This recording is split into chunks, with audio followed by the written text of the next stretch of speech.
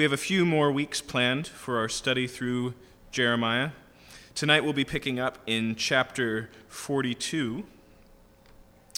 And to get us kind of back into the flow of what's going on, Jerusalem has been sacked by King Nebuchadnezzar. The governor that he left in charge, Gedaliah, has been assassinated. And so the remnant of the remnant, the refugees that have survived both of these incidents, have gathered together. They're currently near Bethlehem, and they're planning, we already know, to head for Egypt. But for us to get and understand what we're about to read tonight, we have to go back quite a ways in the book of Jeremiah to the prophecy he gave, the vision he saw of the good figs and the bad figs.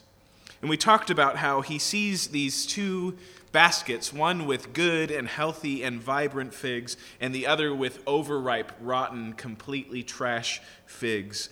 And God says, here are these two baskets, and then surprisingly says the good figs are the ones that have already been deported, the ones who left in the days of Jehoiachin. And he says the bad figs are the ones that remain in Jerusalem, despite the fact that they could look around and say, look, we made it through unscathed. Clearly we are God's chosen people. Clearly we are the righteous remnant. He says, no, actually, you're the bad figs. It is the rest of the story, Zedekiah's actions that we've been following the last few weeks, and then especially the final passages upon this remnant that really show them to be the bad figs. It reminds me in Charlie and the Chocolate Factory when Veruca Salt, gives her great proclamatory song about what she really wants, which is basically everything. And she reveals herself to be a selfish brat, and then at the end of her song, she stands upon the meter that determines if the eggs that the golden goose is laying are good eggs or bad eggs, and it swings heavy to the bad egg side, and she drops. We knew she was a bad egg, but the meter shows it. It demonstrates it. In the same way, we have a sneaking suspicion that the remnant left is bad figs. But it's this passage that shows us how bad things are. And just to stack the deck against them a little bit, let's remember here that Jeremiah has stuck it out and decided to stay with them, even though he was given kind of a golden opportunity to resettle in Babylon with the protection and provision of Nebuchadnezzar himself. And he chose to stay with these people. Let's also remember that Jeremiah has been proven to be tremendously and solely trustworthy in all the people of Judah. Everything that he said at great cost to himself, leading to his imprisonment, his scorn, sometimes being beaten, his life being threatened, that everything he said has truly come to pass. And so these people know, they have hard evidence that Jeremiah's word stands true, that he really is a prophet of God, and he's right there in their midst playing for their team on their side. However, as we saw at the end of last week, the reason they are in Bethlehem is because they have a plan, and the plan is to head for Egypt. Now, if you've studied with us from Genesis to this point, or even if you're just familiar with the Old Testament history, generally going to Egypt is a bad idea. It almost always conveys the people involved looking for support from Pharaoh as opposed to the God who has promised to provide for them. This goes all the way back to Abraham in Genesis when there's a famine in the land and he goes, I need Pharaoh's help, I need Egypt's help to survive the famine. And instead of trusting that the Lord who gave him the land can keep him in the land, he tries to solve it on his own. But that tendency, that predisposition continues, and Israel, even in the book of Jeremiah, has been regularly rebuked for trusting in Egypt. And so we have reason to be concerned at this point, but I'm drawing the attention not just to point out the concern, but to show you their predilection, to show you that they're already determined to go.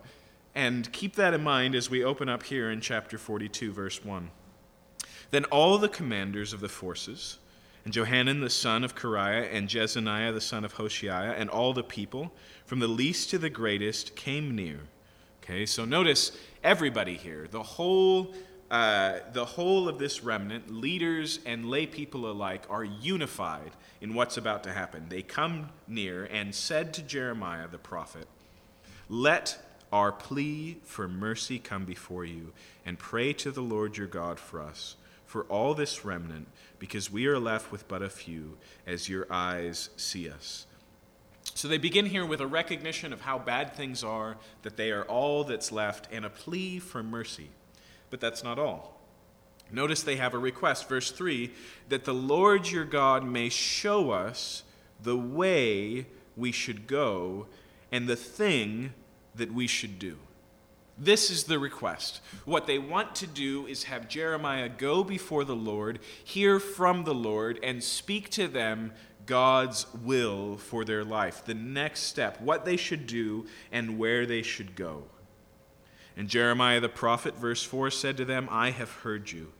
Behold, I will pray to the Lord your God according to your request, and whatever the Lord answers you, I will tell you. I will keep nothing back from you." Now you remember, that's the demand that Zedekiah last week made of Jeremiah, right? I want you to go and then tell me everything, leave nothing out. The people here don't have to twist Jeremiah's arm, but he reminds them that this is the way that the prophet-people relationship works. He lays out exactly what to expect. And notice as well that he's tremendously willing. This is his role. This is his part to play. Maybe this is a sign of a final change in the hearts of the people. Now they're ready and willing to hear God's word. Now they're prepared to obey.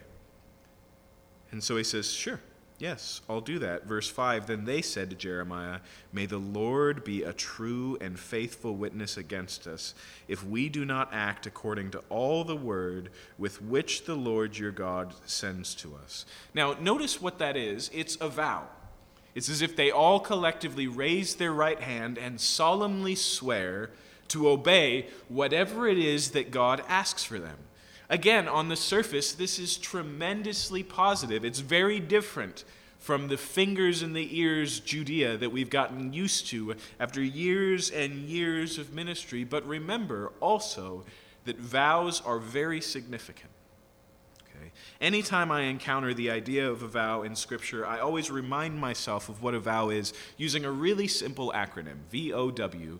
Vows biblically are voluntary. Sacrifices may be required. Obedience to the law is required, but vows are by nature above and beyond. They don't begin with the command of God. They begin with a voluntary offering of people. Okay? But once they're made, they become obligatory. Obligatory. They become an obligation, and God takes us at our word to the degree that he says it would be better to never make a vow than to make one and to not keep it. And that's why the advice given to us in Ecclesiastes is to remember that God is in heaven and we are on earth, and so when we speak, our words should be few. Okay? And so once it's made, it's an obligation, and it becomes important that we follow through. And then the last thing that we should keep in mind is a vow is demonstratively an act of worship. The whole motivation of a vow is a response to God's goodness, a reveling in all that he is, and an overflow of that leads to this voluntary obligation. And so here, they're up front expressing with their hearts, at least on the outside, a willingness, a predisposition, a promise even of obedience. In fact, they heap it on a little bit deeper. Verse 6, "Whether it is good or bad, we will obey the voice of the Lord our God, to whom we are sending you, that it may be well with us when we obey the voice of the Lord our God." Theologically, they've got it all nailed down here. The whole idea of going to God is not merely to get counsel. Okay? The orientation we should have towards seeking God's will should never involve the idea of needing a second opinion. Okay? it keeps in mind the reality that God is God, that he is sovereign. Jesus asks us as Christians, why do you call me Lord and do not do the things that I tell you to do? Right? There's a correlation, there's a recognition of our relationship. And so the desire to hear from God is innately and inherently a desire to obey. Doctrinally, theologically, verbally, they're all on track here, but as we'll see, things are not as they appear, and to some degree that's made much worse by them heaping this on. It's made much worse by them voluntarily, raising their right hand and swearing to be obedient, no matter what, even if they think it's bad advice, they say. They're going to do it because they know that's how it works. Obedience leads to blessing. Verse 7.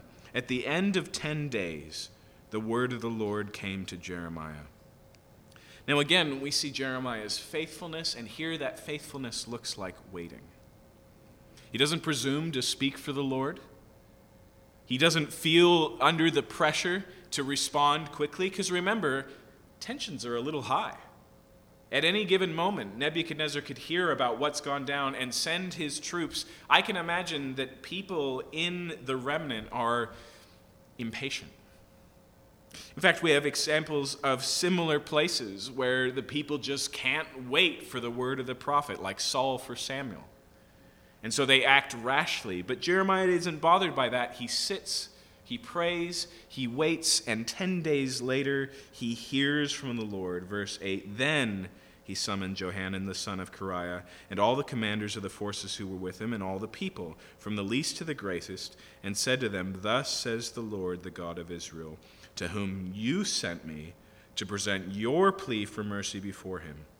If you will remain in this land, then I will build you up and not pull you down. I will plant you and not pluck you up, for I relent of the disaster that I did to you. And so here God gives his own vow. He gives his own promise. He gives his own word here, and he says, stay put, and the tearing down is over, and instead will be a building up. Stay put, and the uprooting is over. Instead, there will be a planting. He says, I'm done with, I'm finished with, I've relented from the judgment. I've stayed my hand from disciplining you. I'm ready now to rebuild. The demolition is over and the remodel is about to begin, God says. And he says, if you stay in the land, that's what you can expect. Now, notice also here that God speaks knowing the concerns or the fears that the Judeans would have about this. We already know those fears as well. They said in the last chapter, we need to leave because of Nebuchadnezzar. And so God speaks in verse 11, do not fear the king of Babylon, of whom you are afraid. This isn't hypothetical for God. He's not saying, just in case you're afraid, let me take time. He knows. He says, you're afraid, don't be. He knows what's really going on in their hearts. He speaks to it. He says, don't be afraid. Do not fear him, declares the Lord, for I am with you to save you and to deliver you from his hand. Notice what he does. He relativizes their fear. He doesn't say you don't need to be afraid of Nebuchadnezzar because who is he? His credentials are pretty strong. He just wiped out their entire city. He says, don't fear about him because you have me. Right? I am with you, so because of that, you have nothing to fear. In fact, why was it that Nebuchadnezzar had any power over the Judeans at all? Because God was not with them. Because they were against God. And now he says, but now things are set right. Now our relationship is restored. Now I'm ready to begin again. And that makes you, in some sense, invincible to the plans and plottings of Nebuchadnezzar, because he was only expressing God's will to begin with. He says, continuing here in verse 12, I will grant you mercy, that he may have mercy on you and let you remain in your own land. And so just as Nebuchadnezzar was an expression of God's judgment, God brought judgment through the judgment of Nebuchadnezzar. Here he says, I'm just as capable of bringing mercy through the mercy of Nebuchadnezzar. It says in the book of Proverbs that like the rivers of water, that twist and turn and change directions, it says that so God changes the heart of the king. He's totally capable of giving through Nebuchadnezzar favor upon his people. In fact, we saw last week that Jeremiah makes a pretty good example of that. Although it is true that the king of Babylon benefited from the ministry of Jeremiah and may have been impressed by the value or the asset he was to the Babylonian agenda, don't ever forget that by this time, Babylon knows that Jeremiah also says, but it's going to be over for you in 70 years, and judgment's going to be done. In fact, you will become, all of that is known and present. And so where does the favor come upon Jeremiah from? From the favor of the Lord, because God had promised to protect and preserve him. And so we've seen this in practice. We know that it works. To some degree, Judah does as well, and here it's made explicit. But, on contrast, verse 13, if you say, we will not remain in this land, disobeying the voice of the Lord your God, and saying, no, we will go to the land of Egypt, where we shall not see war, or hear the sound of trumpet, or be hungry for bread, and we will dwell there. Okay, so notice what Egypt is here to these Judean remnants. The provider and the protector. Right? That's why this is a theological issue and not merely, a relocation issue. Because the reason they want to go to Egypt is because Egypt gives them safety. The reason they want to go to Egypt is because Egypt gives them plenty. But in the ultimate sense, in the deepest sense, that's something only God can do. And we too are capable of similar mistakes, right? We can take the ways that God provides in our lives. We can take the things that provide us safety, but over-elevate them to being so essential that without them, God has no other avenues to protect us. And so what happens, which we generally call idolatry, is we say, without this one thing, I am in trouble.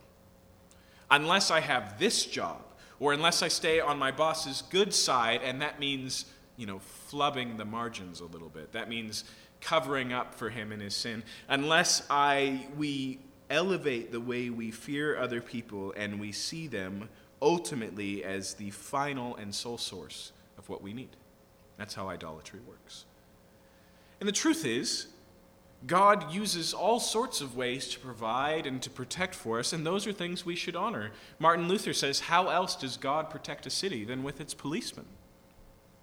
That's the way God normally works, but we should never mistake God's masks, again, Martin Luther's language, for the face of God himself. And we should recognize that God doesn't need policemen to protect us. He's fully capable of other ways of protecting. And that's what's gone wrong here. They've mistaken Egypt, that may be a source of these things, to being the sole source of these things, and so it is an act of distrust against God. But he warns them about this. He says, if you do this, verse 15, hear the word of the Lord, O remnant of Judah, thus says the Lord of hosts, the God of Israel. If you set your faces to enter Egypt and go to live there. Do you hear that phrase, to set your face? That is stubborn determination. Okay? It's not always wrong. This type of resolve can be a very good thing. In fact, it's the same turn of phrase used in the Gospels for Jesus.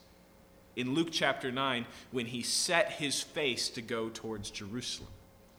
Right? He knows what awaits him there, but he is fully resolved, and every step he takes towards Jerusalem is submission to the will of God. But there's also the possibility to be stubborn, to be relentless, to be resolved, committed to disobedience.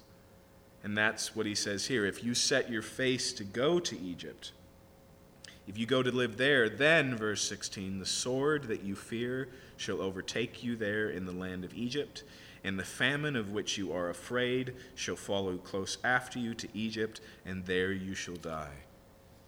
He says, Egypt will fail you. The provision and the protection you're looking for, you will not find. Instead, you will find sword, and you will find famine. And remember, one of the reasons here is not just God predictively going, it's not going to go well for Egypt, but the whole point and purpose of sword and famine throughout Jeremiah has been what? Discipline. And so if they're going to choose disobedience, then discipline is still necessary. if they're not willing to repent, and when we use that word in English, usually we're evoking the word in Greek that's translated repent, metanoia, to change your mind. Okay, but the imagery of metanoia is to turn away from and to turn unto, to turn around, if you will, to go in a different direction. And so because here God's judgment has been so present, there's been a call to repent, to turn around. But what would going to Egypt demonstrate? They still haven't turned. They're still headed in the same direction and steadfastly at this point, and so they can expect the same consequence. Verse 17, all the men who set their faces to go to Egypt to live there shall die by the sword, by famine and by pestilence. They shall have no remnant or survivor from the disaster that I will bring upon them. Now, notice, to some degree, that's an escalation. There's a parallel between this and the destruction of Jerusalem, right? Jeremiah has been warning, repent or else, and now the or else has happened, and so we get a second chorus, and it's again, repent or else, but it's also an escalation, because last time there was still a remnant standing, but if they continue on the path, there will be no remnant left. And so there's a warning of the danger here of persistent and continuous disobedience. Verse 18, for thus says the Lord of hosts, the God of Israel, as my anger and my wrath were poured out on the inhabitants of Jerusalem, so my wrath will be poured out on you when you go to Egypt. You shall become an execration, a horror, a curse, and a taunt, and you shall see this place no more. And so he says, again, there's a parallel here. Same behavior leads to same consequence. And then he also adds, you shall not see this place anymore. You shall not return to the land. And remember, that's been a significant underlying message of the book of Jeremiah. Not only is judgment coming, but after the judgment, God will bring back the people to the land. This is so significant that Jeremiah even writes a letter to those who are already in Babylon, and he says, settle down. Seek the welfare of the Babylonians, because in their peace right now is your peace, but one day I will bring you back. But for them to flee to Egypt would rob them of the rest of God's story. The sun that follows the darkness of night, the goodness that follows God's judgment. We've talked over and over again about how Jeremiah says you're going to have to go through the destruction, but you will come out the other end. But there will be no other end if they continue to persist in disobedience. And then notice last here, verse 19, the Lord has said to you, O remnant of Judah, do not go to Egypt. Know for certainty that I have warned you this day, that you have gone astray at the cost of your lives. For you sent me to the Lord your God, saying, pray for us to the Lord our God, and whatever the Lord our God says, declares to us, and we will do it. And as I have this day declared it to you, but you have not obeyed the voice of the Lord your God in anything that he sent me to tell you, now therefore know for certainty that you shall die by the sword, by famine, and by pestilence in the place where you desire to go to live. Now, notice, Jeremiah has an insight here. The people don't even have to respond. He sees the same determination the narrator already let us in on in the last chapter. He knows the plan, and he basically says, you're condemned in your own mouth. You're the one who said you would obey, but you have no intentions to do so. And so what's supposed to be mercy, that's what they asked for.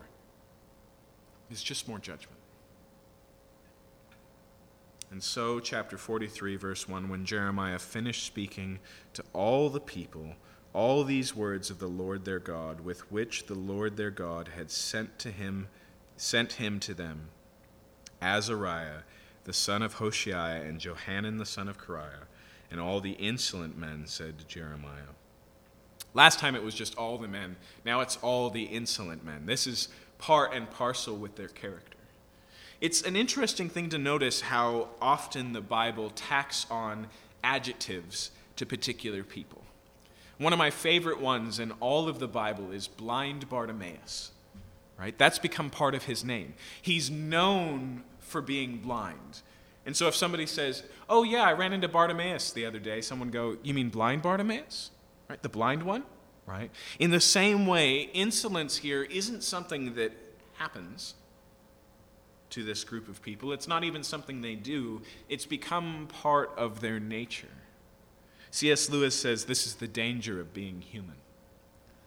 That we are constantly growing or moving or headed on a trajectory. And he says we've yet to see whether that road leads to something angelic or demonic. And he says in another place in The Great Divorce that if you give basically our worst sins an eternity to grow and to thrive, at the end of a grumbler's life, you have a human who's become, adjectively, a grumbler. But after years and years and years and years and years following, all you have left is the grumble itself. And that's what we're seeing here. It's their insolence, their stubbornness, their set-facedness has become their very nature. And so notice the insolent men speak. All the insolent men said to Jeremiah, you are telling a lie. The Lord our God did not send you to say, do not go to Egypt to live there. Now I think it's worthwhile to just pause for a second and think about this. Their response is not just, you're right, we're not going to do it. I don't know why we asked. Right? But they accuse Jeremiah of lying. Okay.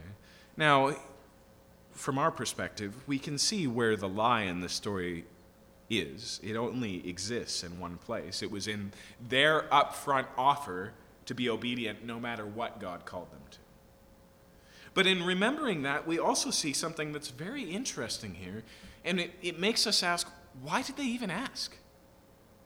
Why would they make such a strong vow if there were certain options that were not on the table for them? It almost seems, doesn't it, as if they were looking for God to affirm what they were already set on doing themselves.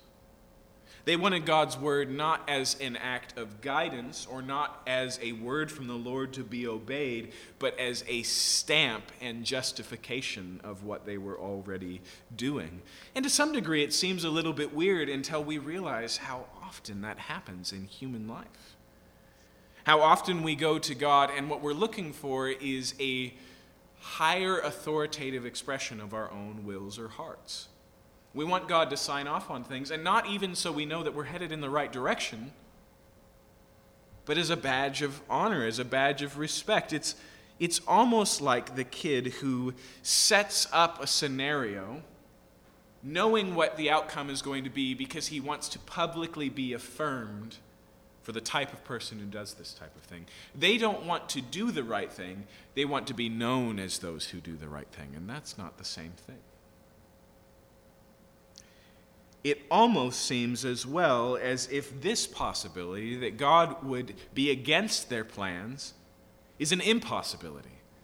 There's no way that God could ask me to do X, Y, or Z, so it's safe for me to open-handedly say, whatever you want, Lord. But again, that mistakes the reality of who God is. That God's ways, his plans are sometimes incomprehensible, sometimes surprising. I've been preparing for my message on Sunday morning as we look at Christmas, and I've been looking at the tail end of Matthew chapter 1, where Joseph finds out that Mary is pregnant. And it struck me that the first Christmas begins with an unplanned pregnancy. And Joseph is not thrilled, right? God has to explain what's going on, but it doesn't fit in Joseph's paradigm or his plans. In fact, the whole thing is pretty disturbing to him. It's an interruption. It's unplanned. It's unexpected. To some degree, it's unwanted. And yet it's the greatest gift. I love the words of Paul Tripp. He says that too often We want God to be involved in our lives because we're trying to build our kingdom, and he's powerful enough to bring it about. He says, but the way that God works is he comes in and offers us a better kingdom. Right? Anything else reduces God's down to a means to our self-imposed ends. It leaves us in the throne and God on the field doing the work. And so as frustrating and obtuse as Judea appears here, they also appear tremendously human. But in the midst of this, we can see the meter flinging itself hardcore to the left and blinking bad egg. Now, on the outside is evident what's always been on the inside. Right? They're not suddenly insolent. They're always insolent. And this is an important thing to understand about the way that the Bible talks about human sin to begin with. In the words of Pastor Chuck Smith, stealing a horse doesn't make you a horse thief. It just proves that you are one. Right? And that's how Jesus talks about our sin as well. It's not found in our actions and the accidents of our life, but in the very deep recesses of our heart, whether they ever get the chance to be expressed at all. The problem is one of nature. And again, that's the glory of the new covenant that Jeremiah talks about, is that it's not just a change in the code. God doesn't just go, clearly you're all struggling to keep my law, so I'll grade on a curve. And those of you who came closest enough to perfection, you're my people now. Nor does God say, since you're all struggling, I'll just lower the bar. Instead, he makes us new. And not from the outside with new rules or instructions on how to meet those rules, but from the inside with a new heart. And so, at that point, the people of Judea become a picture of the great problem that God is solving, and one of the things that God is doing in Judah as well as through Judah. In other words, for their sake, because remember, who are the first recipients of the promise of the new covenant? These Judeans. But do they need it? Of course they do. Do they know they need it? They do now. Right? With every pressing day, they resonate with what Paul says in Romans chapter 7. The things that I don't want to do, those are the things that I do. And the things that I want to do, those are the things that I will not do. Woe is me, who will deliver me from this body of death? That's a request for a change of nature. That's a request for deliverance. And Judea doesn't just need deliverance from death. Doesn't just need deliverance from Babylon. They need deliverance from themselves. I've been listening to a class from the Great Courses website on the City of God, Augustine's great work, the longest book we have from the ancient world. It's been a wonderful class, but he was talking about Augustine's view in a particular place where he criticizes the Roman Empire of calling evil the only thing that doesn't actually bring about evil: pain, discomfort, suffering. And so the way that they had defined life was basically to avoid those things is the good life. And he says, but actually it does nothing about the real evil in life. That has nothing to do with circumstances, but the behavior of human beings.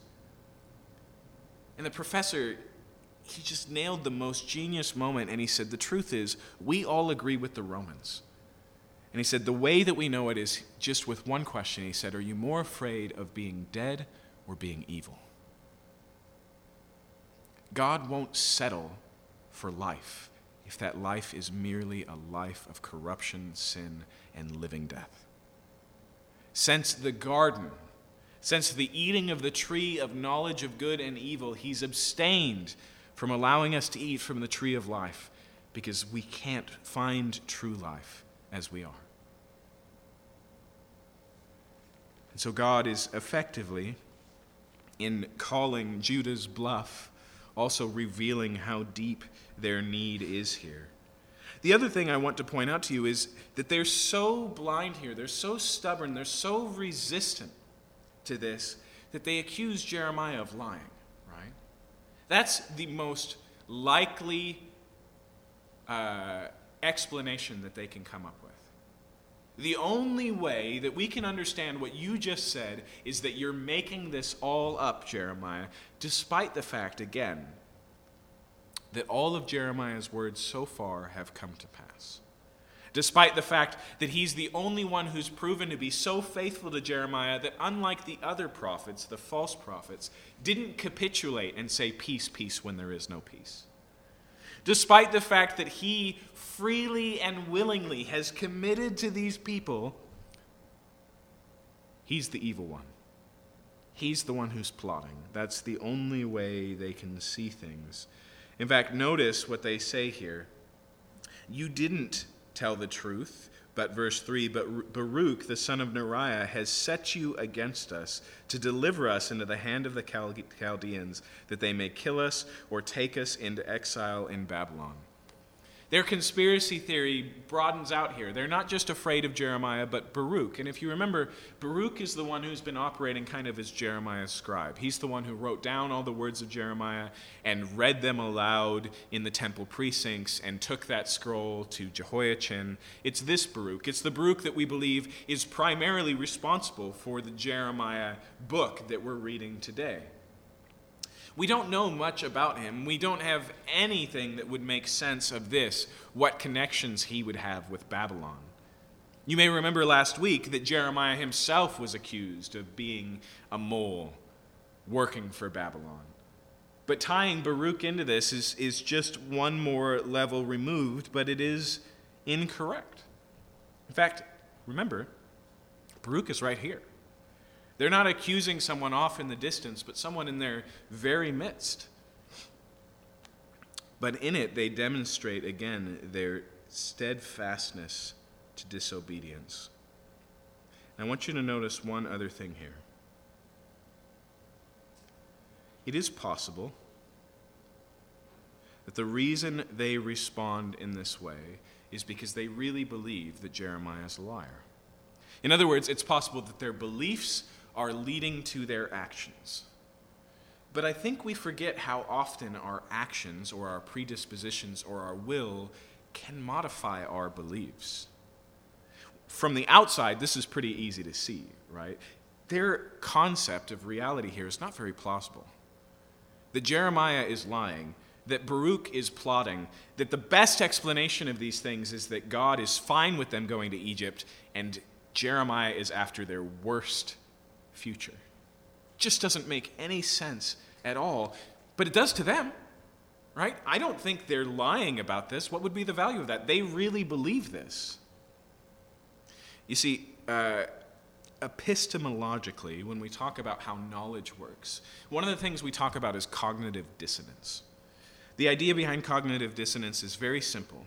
It's that when your life, whether it's your desires or your actions or your attitudes, and your beliefs don't align, when there's dissonance, when they're incongruent, one of them has to change. Okay? We don't do, at least in the traditional understanding of cognitive dissonance, we don't do this dissonance very well. And so one has to give. Either we will change our behavior to reflect our belief, or we will modify our belief to reflect our behavior. It's the reason why my friend Craig, who often leads worship for us here and is a youth pastor, has discovered a great success when young high school-age kids sit down, specifically boys, sit down in his office and go, "You know what, I've been thinking about it, Craig, and I just don't think this Christianity thing is true." And almost without fail, Craig will lean forward and say, "You're sleeping with your girlfriend, aren't you?" And why does he make such a bold and out-of-the-blue accusation?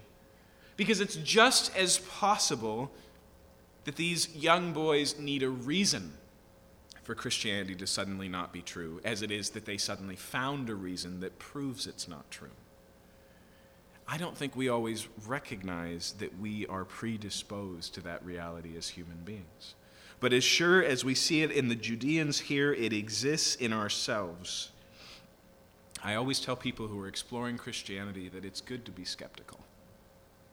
That the Bible has no criticism of those who take the time and do their due diligence and ask the questions, as long as they're also skeptical of themselves. Because the truth is, to accept the reality of Christianity in its totality carries great weight and response for your life.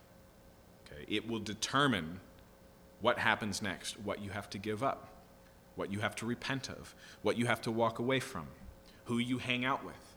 Do not think that you don't carry an implicit bias to how this conversation ends. In the same way, it's true for us as Christians. We should be open-handed with things. When we have aha moments that suddenly give us freedom to live the way we always thought we should live, we should slow our roll a little bit. We should wonder if we're really even after the Word of God. Are we opening the Bibles to see what God says, or are we opening it to justify what we already believe and live on? That's what we see in Judah here. That's what we sometimes find in our lives. And so, verse 4, Johanan the son of Kareah and all the commanders of the forces and all the people did not obey the voice of the Lord to remain in the land of Judah, but Johanan the son of Kareah and all the commanders of the forces took all the remnant of Judah who had returned to live in the land of Judah from all the nations to which they'd been driven. The men, the women, the children, the princesses, and every person who Nebuzaradan, the captain of the guard, had left with Gedaliah, the son of Ahikam, the son of Shaphan. Also Jeremiah the prophet and Baruch the son of Neriah. And they came to the land of Egypt, for they did not obey the voice of the Lord, and they arrived at Taphnes. Now I want you to notice a couple of things here. First, Baruch and Jeremiah go with them, and we do not know if that's at the end of a spear. Right? We do not know if they say, and you know what, you're coming too, or if Jeremiah and Baruch just willingly follow. The second one would make sense, wouldn't it? We've already seen Jeremiah double down and commit to these people. And as we'll see, he's got more ministry to do that's going to take place in Egypt because that's where his audience is. But it also may be that they basically somewhat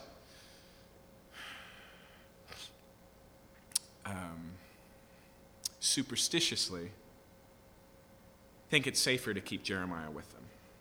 Whether they're afraid that the next thing he'd do is go tell on them to Nebuchadnezzar and say, by the way, they're hiding out in Egypt, or in a larger way, that wherever Jeremiah is, there is safety, there is protection. Like the sons of Eli, Hophni and Phinehas, they make that mistake about the ark, right? If we bring the ark into battle, we'll be safe.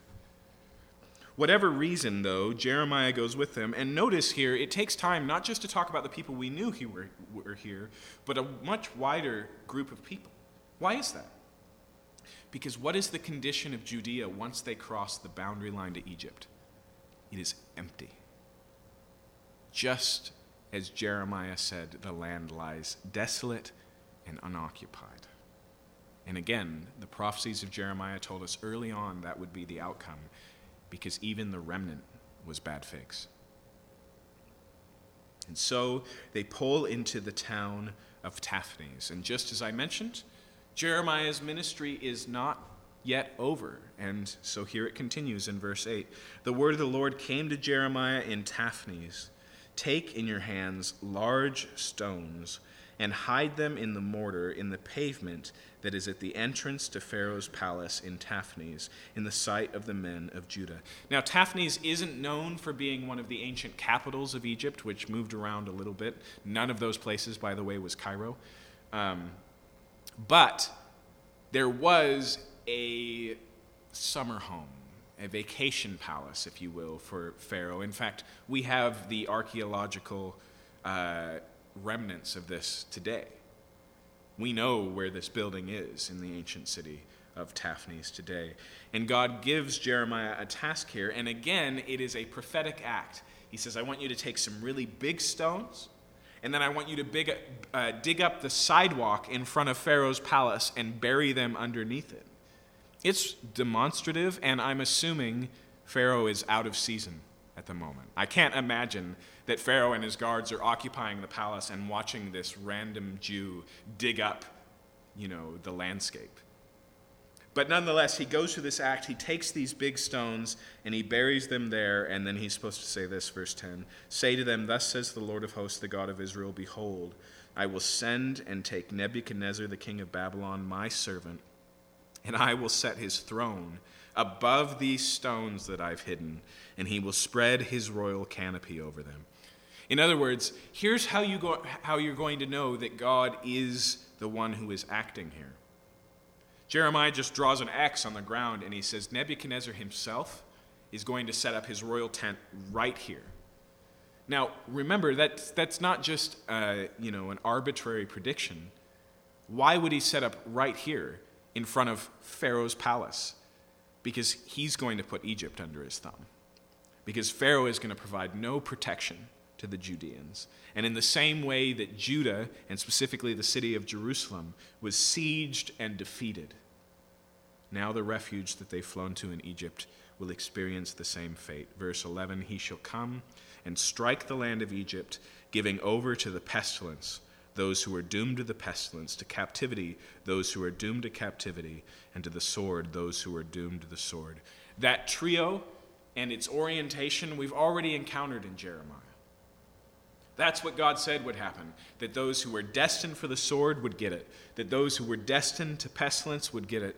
They think that they've escaped it here in Egypt, but they haven't. Instead, the sword and the pestilence will come to them. Verse 12, I shall kindle a fire in the temples of the gods of Egypt, and he shall burn them and carry them away captive, and he shall clean the land of Egypt as a shepherd cleans his cloak of vermin, and he shall go away from there in one piece. And so just as the temple in Jerusalem was destroyed and provided no protection, how much more the gods that are not gods in Egypt? And so Nebuchadnezzar is going to do the same thing, and then there's a very provocative image of how easy this is going to be, as if Nebuchadnezzar takes off his cloak that's got some fleas on it, and he just flicks it, right? No more fleas. So it will be with Egypt. Verse 13, he shall break the obelisks of Heliopolis, which is in the land of Egypt, and the temples of the gods of Egypt he shall burn with fire. Now we'll see more about the judgment that's to come on Egypt in the book of Nations, which we will open up next week. But first, Jeremiah's ministry proper, in the chronological sense, ends here in chapter 44. Settled in the land of Egypt, so first he's given this demonstrative act that we just saw in 43, and then we see kind of the final messages of his ministry here in chapter 44. The word that came to Jeremiah concerning all the Judeans who lived in the land of Egypt at Migdol, at Taphnes, at Memphis, and in the land of Pathros. Okay, so now he's speaking to all Jews who have settled in Egypt. Some of these people probably started in Taphnes and spread out. Others fled to Egypt earlier. Because remember, Babylon attacked Jerusalem and Judea 3 times over the course of 25 years. Some people just realized it would be safer just to go to Egypt. And so they've already settled there. They're already living there. They're already existing there. And he writes a message to all of them living in Egypt. Verse 2, thus says the Lord of hosts, the God of Israel, you have seen all the disasters that I brought upon Jerusalem and upon all the cities of Judah. Behold, this day they are a desolation, and no one dwells in them, because of the evil that they committed, provoking me to anger, in that they went to make offerings and serve other gods that they knew not, neither they nor you nor your fathers. Yet I persistently sent to you all my servants, the prophets, saying, do not do this abomination that I hate. But they did not listen or incline their ear to turn from their evil and make no offerings to other gods. Now, we've seen basically line by line this prophecy so many times in Jeremiah, but it has one difference now. It's not, I will do, it's, I have done. And he says, you are all eyewitnesses of me doing just as I promised to do, and basically carrying out the sentence for the crimes that I had accused you of, the worship of other gods and the disobedience of God. Notice how he continues here. Verse 6, therefore my wrath and my anger were poured out and kindled in the cities of Judah and in the streets of Jerusalem, and they became a waste and a desolation as at this day. And now, thus says the Lord God of hosts, the God of Israel, why do you commit, present tense, commit this great evil against yourselves to cut off from you man and woman, infant and child from the midst of Judah, leaving you no remnant? Okay. Now, we're not told what's wrong here, just how foolish it is. He says, you've seen where this road leads, and he says, now, why would you walk it again? Why do you commit this great evil, not just against me, but against yourselves? To cut off man, woman, child, to bring yourself to the end, if you know there's a direct relationship between my word and consequence, then why do you live as if that isn't the case? Verse 8, why do you provoke me to anger with the works of your hands, making offerings to other gods in the land of Egypt, where you have come to live, so that you may be cut off and come a curse and a taunt among the nations of the earth? And so they continue in their idolatry, worshiping other gods, even in the land of Egypt, even though God's word and his wrath against those acts has already come to pass in Jerusalem. Verse 9, have you forgotten the evil of your fathers, the evil of the kings of Judah, the evil of their wives, your own evil, and the evil of your wives, which they committed in the land of Judah and in the streets of Jerusalem? They have not humbled themselves even to this day, nor have they feared, nor walk in my law and my statutes that I set before you and your fathers. He says, you have all of these examples of where this leads, including not just your friends, neighbors, and countrymen, but your own lives, right? You're all living testimony to the consequence of disobedience, and yet you persist. No repentance, no fear of the Lord, no obedience. Verse 11, therefore, thus says the Lord of hosts, the God of Israel, behold, I'll set my face against you for harm, to cut off all Judah. I'll take the remnant of Judah who have set their faces to come to the land of Egypt to live, and they shall all be consumed. In the land of Egypt they shall fall by the sword and by famine. They shall be consumed from the least to the greatest. They shall die by the sword, by famine, and they shall become an oath, a horror, a curse, and a taunt. I will punish those who dwell in the land of Egypt, as I've punished Jerusalem with the sword, with famine, and with pestilence, so that none of the remnant of Judah who have come to live in the land of Egypt shall escape or survive or return to the land of Judah, to which they desire to return to dwell there, for they shall not return except some fugitives. Now notice, there's no vagary in this. Line by line, detail by detail, it's all laid out. But as he does so, it emphasizes the totalness and the holistic of the judgment until we finally get to the tail end there, except for some fugitives. Okay. And so even here, there's going to be a remnant. But a remnant of a remnant is almost too small to even mention. And their nature will be as fugitives, right? Not necessarily a good life. Verse 15. Then, so Jeremiah gives this message. He's probably going to all these major cities and speaking it. And this is the response that he gets. Then all the men who knew that their wives had made offerings to other gods, okay, so they're not ignorant of what's going on. It's not like Jacob when he's fleeing from Laban, and Laban pursues him and he says, hey, I guess I get why you wanted to quit. I get why you took my daughters, because they're your wives, and my grandchildren. But how dare you take my household gods?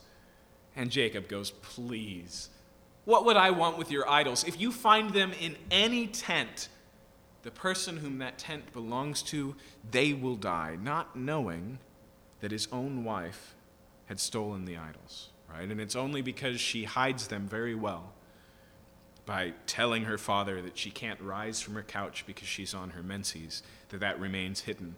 But Jacob speaks arrogantly and proudly. Here, it's different. They know exactly what's going on in their homes. They know exactly what their wives are up to. So he knew that the women were doing that. In this great assembly, all the people who lived in Pathros in the land of Egypt answered Jeremiah, as for the word that you have spoken to us in the name of the Lord, we will not listen to you. But we will do everything that we have vowed. make our offerings to the Queen of Heaven, and pour out drink offerings to her, as we did, both we and our fathers, our kings and our officials in the city of Judah and in the streets of Jerusalem. For then we had plenty of food and prospered and saw no disaster." Now, that's kind of a strange reading of history when we first read it. It's like, wait, if you were persisting in this and it was famine and sword, how can you say that it was a time of safety? Are they really just grass is always greener, the golden years reflection that's never true? And I would suggest, no, it's something a little bit more significant than that going on. They're looking back not to recent days, but all the way back before the reforms of Josiah. In other words, they're looking over their generation's history and going, what went wrong? Where did everything turn for us? And they go, it's when Josiah, he made us destroy all the high places. Josiah, when he stopped all the offerings that were unsanctioned to other gods and brought us back to worshiping God, that's when things went wrong. Okay. In other words, to some degree, they're saying, Jeremiah, it is because of listening to people like you that all these things have happened. Now, in some ways, you can say, all right, well, that's an alternative understanding of history, and history is very difficult to gauge and to judge for primary causes. But if you just turn to the book of Isaiah, Isaiah, who lives prior to the days of Josiah and is calling for these reforms, he makes a challenge to these gods, including the Queen of Heaven. And the challenge is very simple. Which one of these gods actually speaks, knows the future, brings their will to pass? He says, I, among all the gods, is the only one who declares the end from the beginning, who says up front what will be, and nothing will stop me. And what these people don't have from the Queen of Heaven is any form of revelation.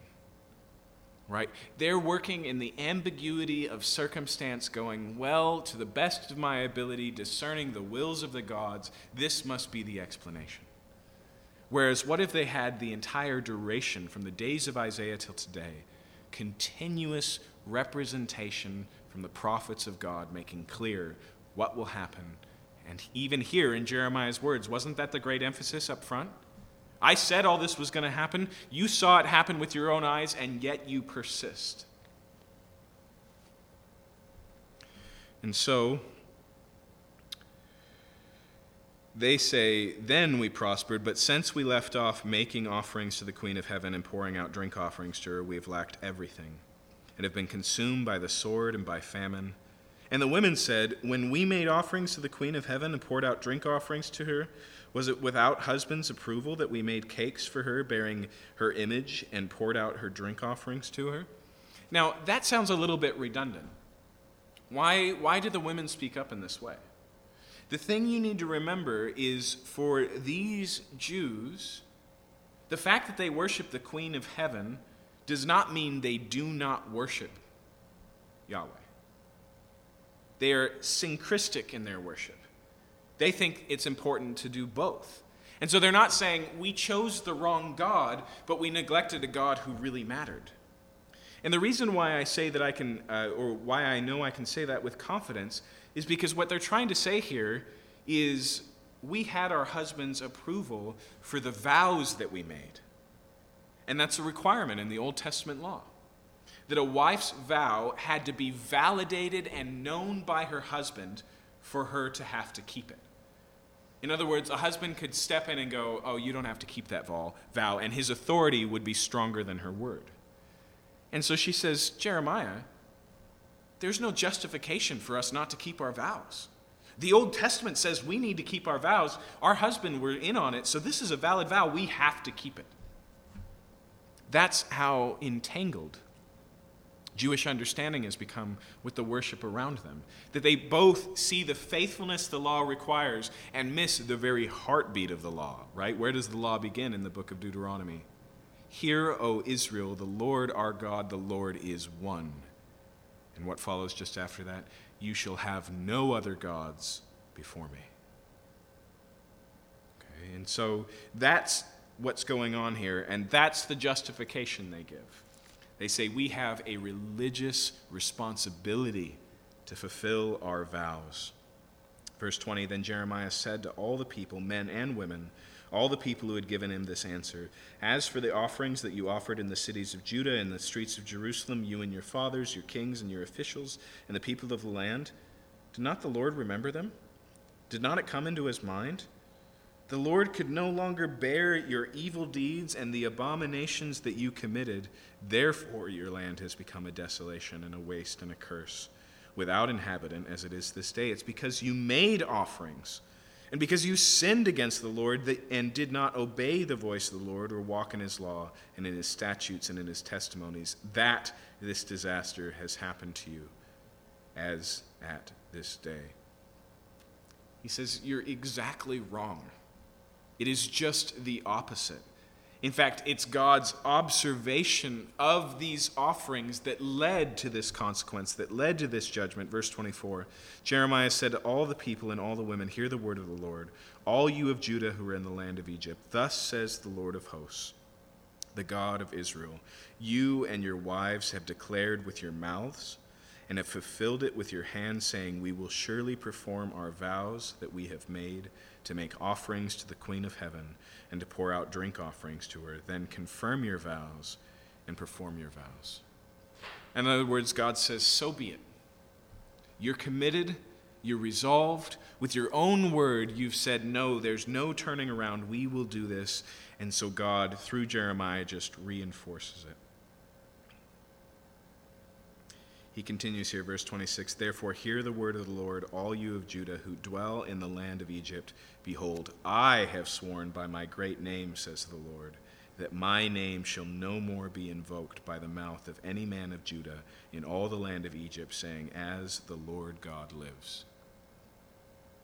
And Jeremiah lets us in on an interesting possibility here.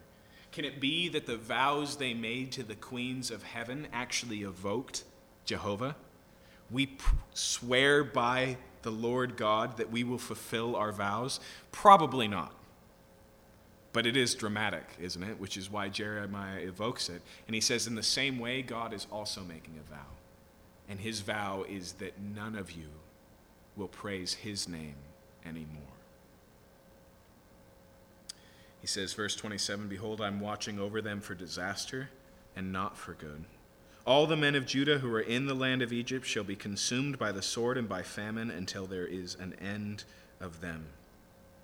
Sometimes, when you do an experiment, you come to an ambiguous conclusion. What do?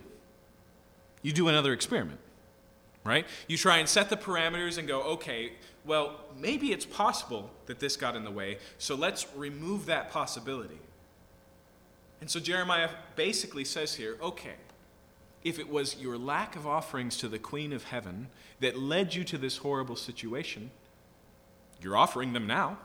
You're committed to it. You're vowing to do it. So let's run the experiment and see what will happen. In other words, this isn't just God's judgment for their consistent disobedience.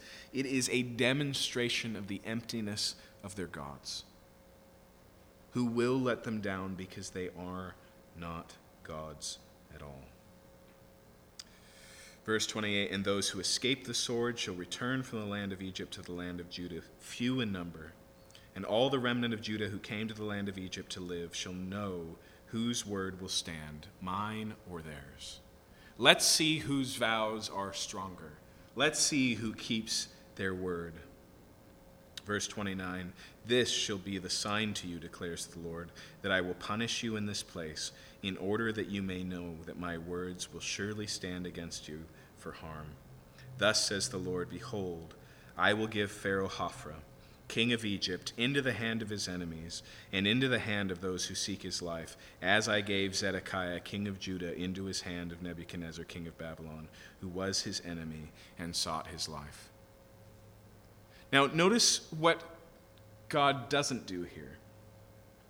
He doesn't go, okay, so you don't believe that I'm involved, so I'm going to do a right here, right now, summoned for the moment miracle. Just watch. Where is the Queen of Heaven? Now, there are occasions like this. This is what happens with Elijah and the prophets of Baal, right? Elijah asked the people, why do you stand between two opinions? If God is God, then worship him. If Baal is God, then worship him. Now let's demonstrate who's the real God. And he sets up this altar in this competition. And what happens? For Baal and his prophets, nothing. But then God takes this water-soaked sacrifice and consumes it, including the stones. God does those things. But at this point in Israel's history, for these particular people who have been so steadfast and persistent in their rebellion, what will be the sign that God is who he says he is? What will be the proof that he keeps his word? Judgment itself. It's going to happen. Then you will know. In the New Testament, it says that when Jesus returns in the book of Philippians, that every knee will bow and every tongue will confess that Jesus Christ is Lord. Now, that's not a statement of universal salvation, that every person will willingly and happily bow the knee to Jesus. But they will know the truth nonetheless. There will be no question about who is God, about who is Lord, about who is judge of all the earth when Jesus returns. The judgment will be the sign itself, the final evidence. And that's a dark and hard place to end the book of Jeremiah, although, to be fair, he told us up front how this was going to be. I remember when I was a young kid, we went to see a movie and our movie was sold out or something, so we just wandered into American Beauty. And movie aside, what struck me about the film at the time was in the opening line, the main character introduces himself and says, "In 3 weeks I'll be dead." And then the movie just plays that out. And when you get to the death, it's surprising. In fact, it was part of a whole trend. That whole decade was about making films where they told you up front what was going to happen and still surprised you when it happened at the end. Okay. Jeremiah's ministry has been like that. God says, I'm going to send you to a people, but they will not listen. Now we come to the end of it. We've known the end from the beginning. But I want you to remember that what we have in the presence and the persistence of Jeremiah is a constant witness of another way.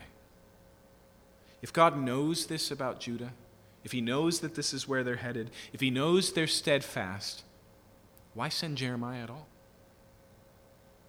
The presence of Jeremiah's warning comes from the mercy of God. He provides this not just as a testimony to how bad these people really are, but also as a manifestation of how gracious God's heart really is. Persistently and continuously, Jeremiah has spoken.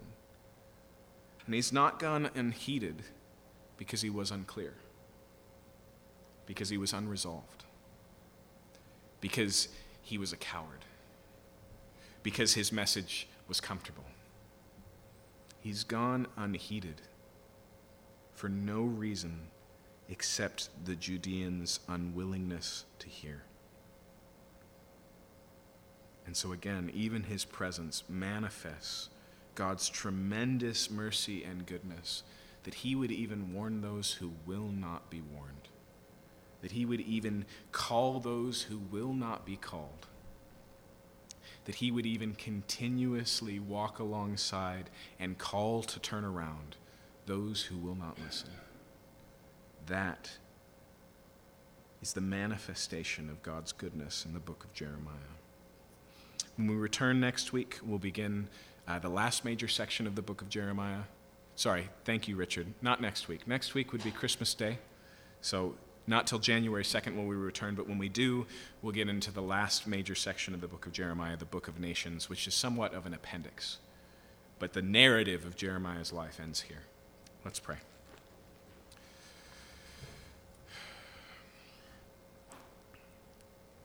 Father, we thank you for your word and for your goodness. And we thank you for the reality, Lord, that you speak even when we have our fingers in our ears, even when we are resolved to go our own way, Lord, that you are so good and so gracious and so merciful, Lord. And we know, according to Paul's letter to the Romans, that it's your kindness that leads us to repentance. And here it is in the ministry of Jeremiah, because as faithful as he's been, as present as he's been, as much as he's wept for the people of Judah, how much more the God who sent Jeremiah. We praise you for that tonight. We thank you that you're that type of God. And when that's how you treat sinners, how much more you have for us as sons. We praise you tonight, and we pray in Jesus' name. Amen. Amen. Have a good night.